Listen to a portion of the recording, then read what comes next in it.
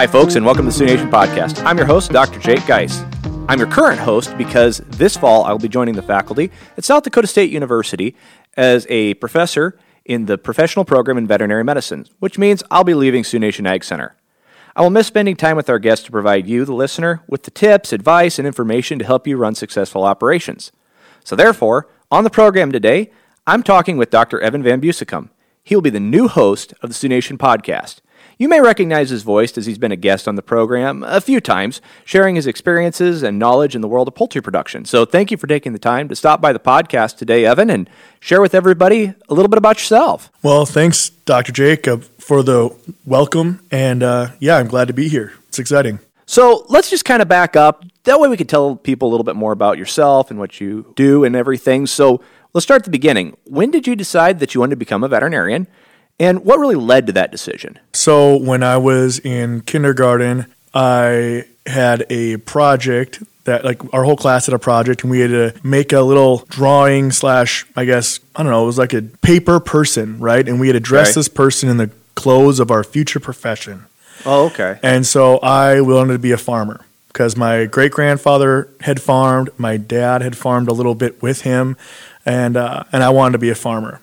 Well, I got home from school, and Mom told me that it was very unlikely that I was going to end up being a farmer unless I married into a farm because we didn't have any land. And so I didn't really know what I wanted to do, but at about first grade, I realized that I could be a veterinarian because the thing I liked the most about farming was just seeing all the animals and going to people's farms.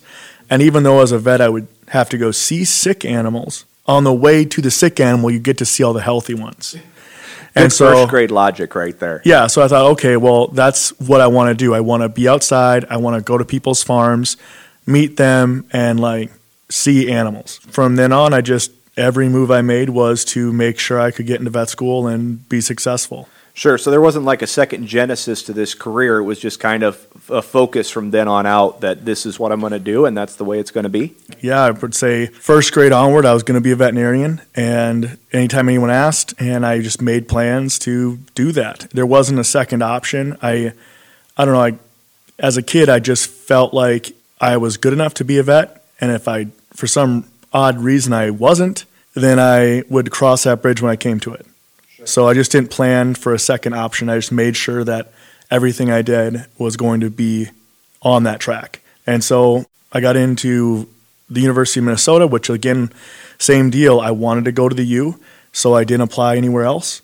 I told my mother that if I didn't get into the University of Minnesota, that I was just not going to go. And so luckily I got in, and I got into the VetFest program my freshman year of undergrad.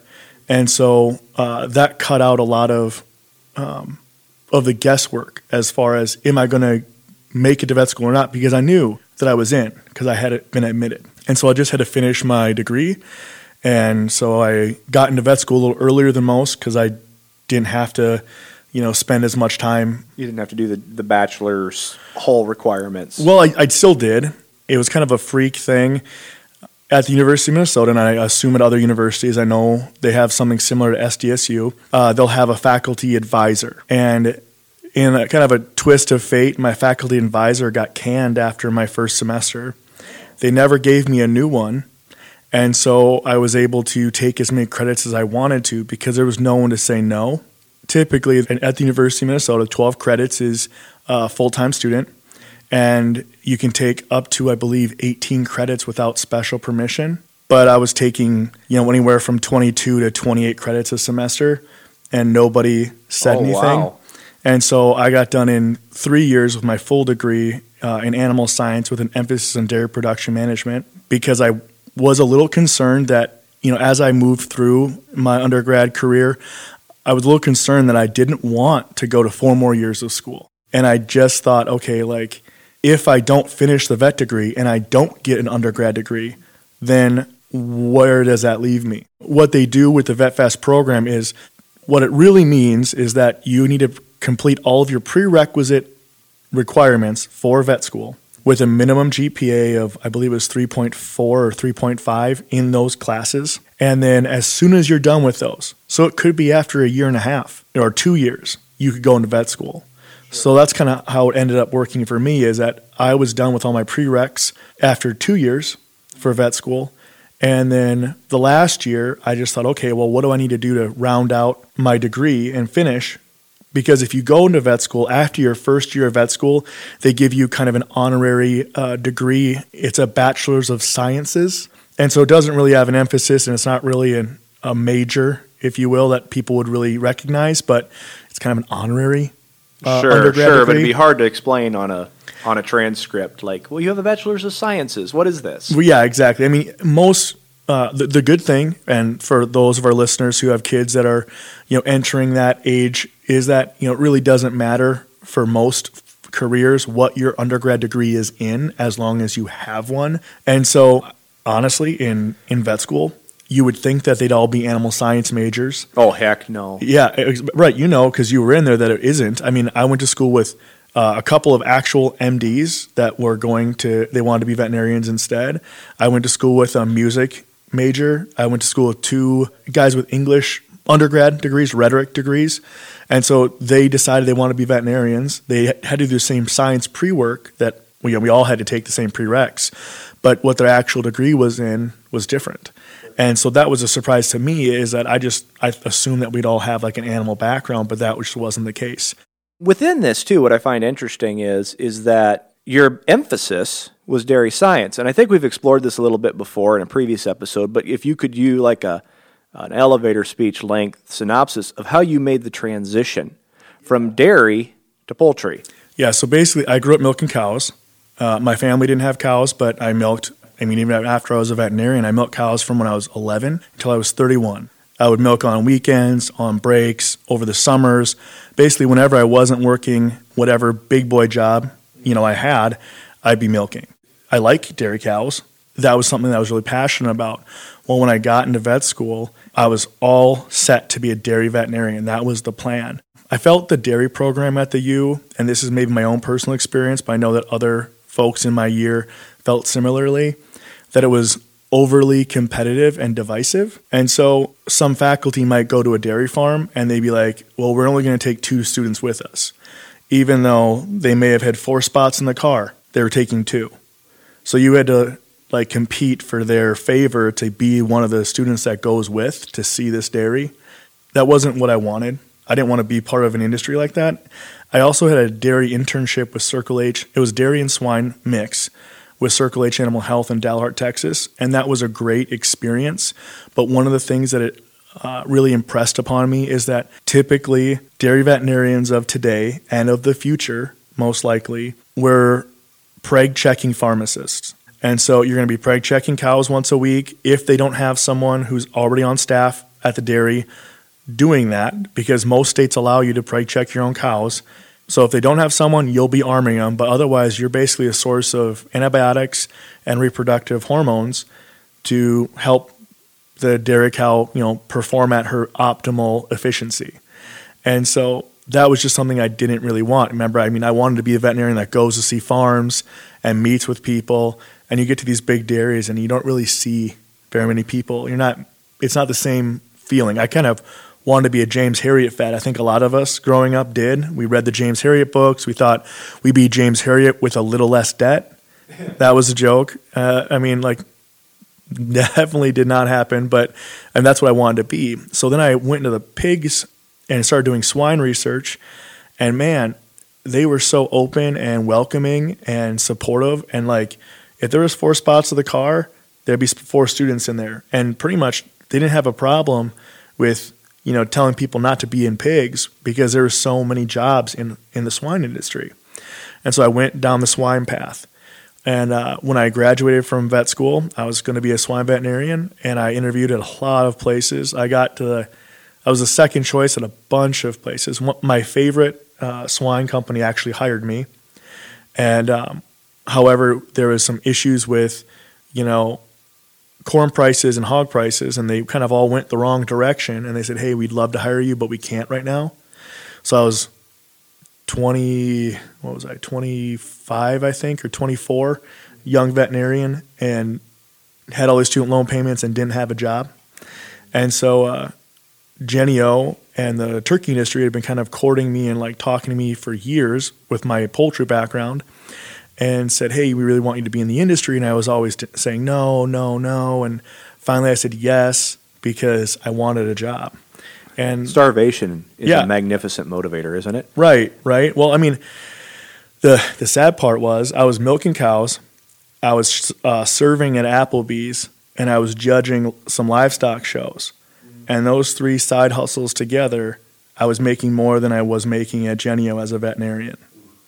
So that was, I mean, it was a kicker, but I was like confident that over time I'd crawl out of that, and it did eventually get better. But yeah, so I worked at Genio for 5 years, and then moved here to Sioux Nation, and so those are the two, I guess, professional jobs I've had after graduation.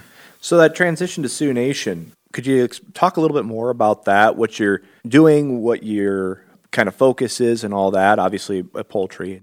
They pay me to be the poultry veterinarian, but because there's a lot less birds here in South Dakota than in Minnesota, I do a lot of internal relief. So Sioux Nation, we have, I believe, 8 locations currently where we offer veterinary care. And there's about 25, 26 veterinarians, I think, on staff. And if someone in the company is on maternity leave or gets injured, then I'll try to fill in for them wherever they kind of are. With that many veterinarians, there's usually someone on maternity leave or somebody is recovering from some kind of an injury or illness. And so it's what's been keeping me busy. So I get to kind of use my dairy, swine, poultry background and a little bit of small ruminants. I grew up with sheep. And so I've been able to kind of use those and leverage those to be a pretty versatile veterinarian here at Sioux Nation. Now let's maybe pivot from your background to this podcast a bit. Now, obviously there was a void to be filled, and you're here to fill the void, but what are some of the aspects about this that you're looking forward to being the host of it? Well, you know, it's a nice way to kind of break up doing vet work by doing this podcast. And so I also find it really interesting to learn. And I think a lot of us in our field and as veterinarians and in other fields are lifelong learners. And so this offers me an opportunity to talk to a lot of other professionals and learn a little bit of things that I don't know while we bring that information to our listeners. We also, you know, you've had me here before, and I enjoyed the experience, and it definitely didn't bother me to share some poultry knowledge. So that was also attractive. It was a task that needed to be accomplished, but for me, it's not an onerous task. So now that you're going to be transitioning to my chair as a host rather than just being a guest, what are some of the things you hope to accomplish in this role? I just would really want to bring the same level of comfort and support to our guests. I think that as a good host, one of the things that you really bring to the table is kind of drawing out the information and getting them comfortable with doing this podcast. So I'd hope to continuing to do that. And then with some of the varied experiences, you have a bunch of experience of your own, and so you're able to kind of interject those and ask questions and kind of bring some information kind of to a different real world realm that maybe you have more experience in to kind of draw a parallel. And so as a host with a different set of experiences, I hope to do the same thing, just with my own background. It'll be neat to see that transition from my role as a beef cattle veterinarian to your role with Poultry Industry Plus, and how that plays out in the conversations that occur on this podcast, because there are so many different ways that we approach situations based on our previous experiences, and that it'll be interesting to listen to it as that change occurs and how that plays out. Right, definitely. So hopefully you'll tune in just as often, even though you won't be working here, to our show. Give some feedback. It will be interesting to be listening and not be listening as being the one sitting there who's doing the interview at the time. That'll be a little different for sure, because as we know, it's a recorded show, so everybody knows every time here in this room when I screw up, which I do have to give a shout out to the gentleman that does our sound work. He definitely is over there like, nope, don't talk about me, but I won't drag him out too much because I know he hates it. But yeah, he definitely makes me sound a heck of a lot better than I am in real life.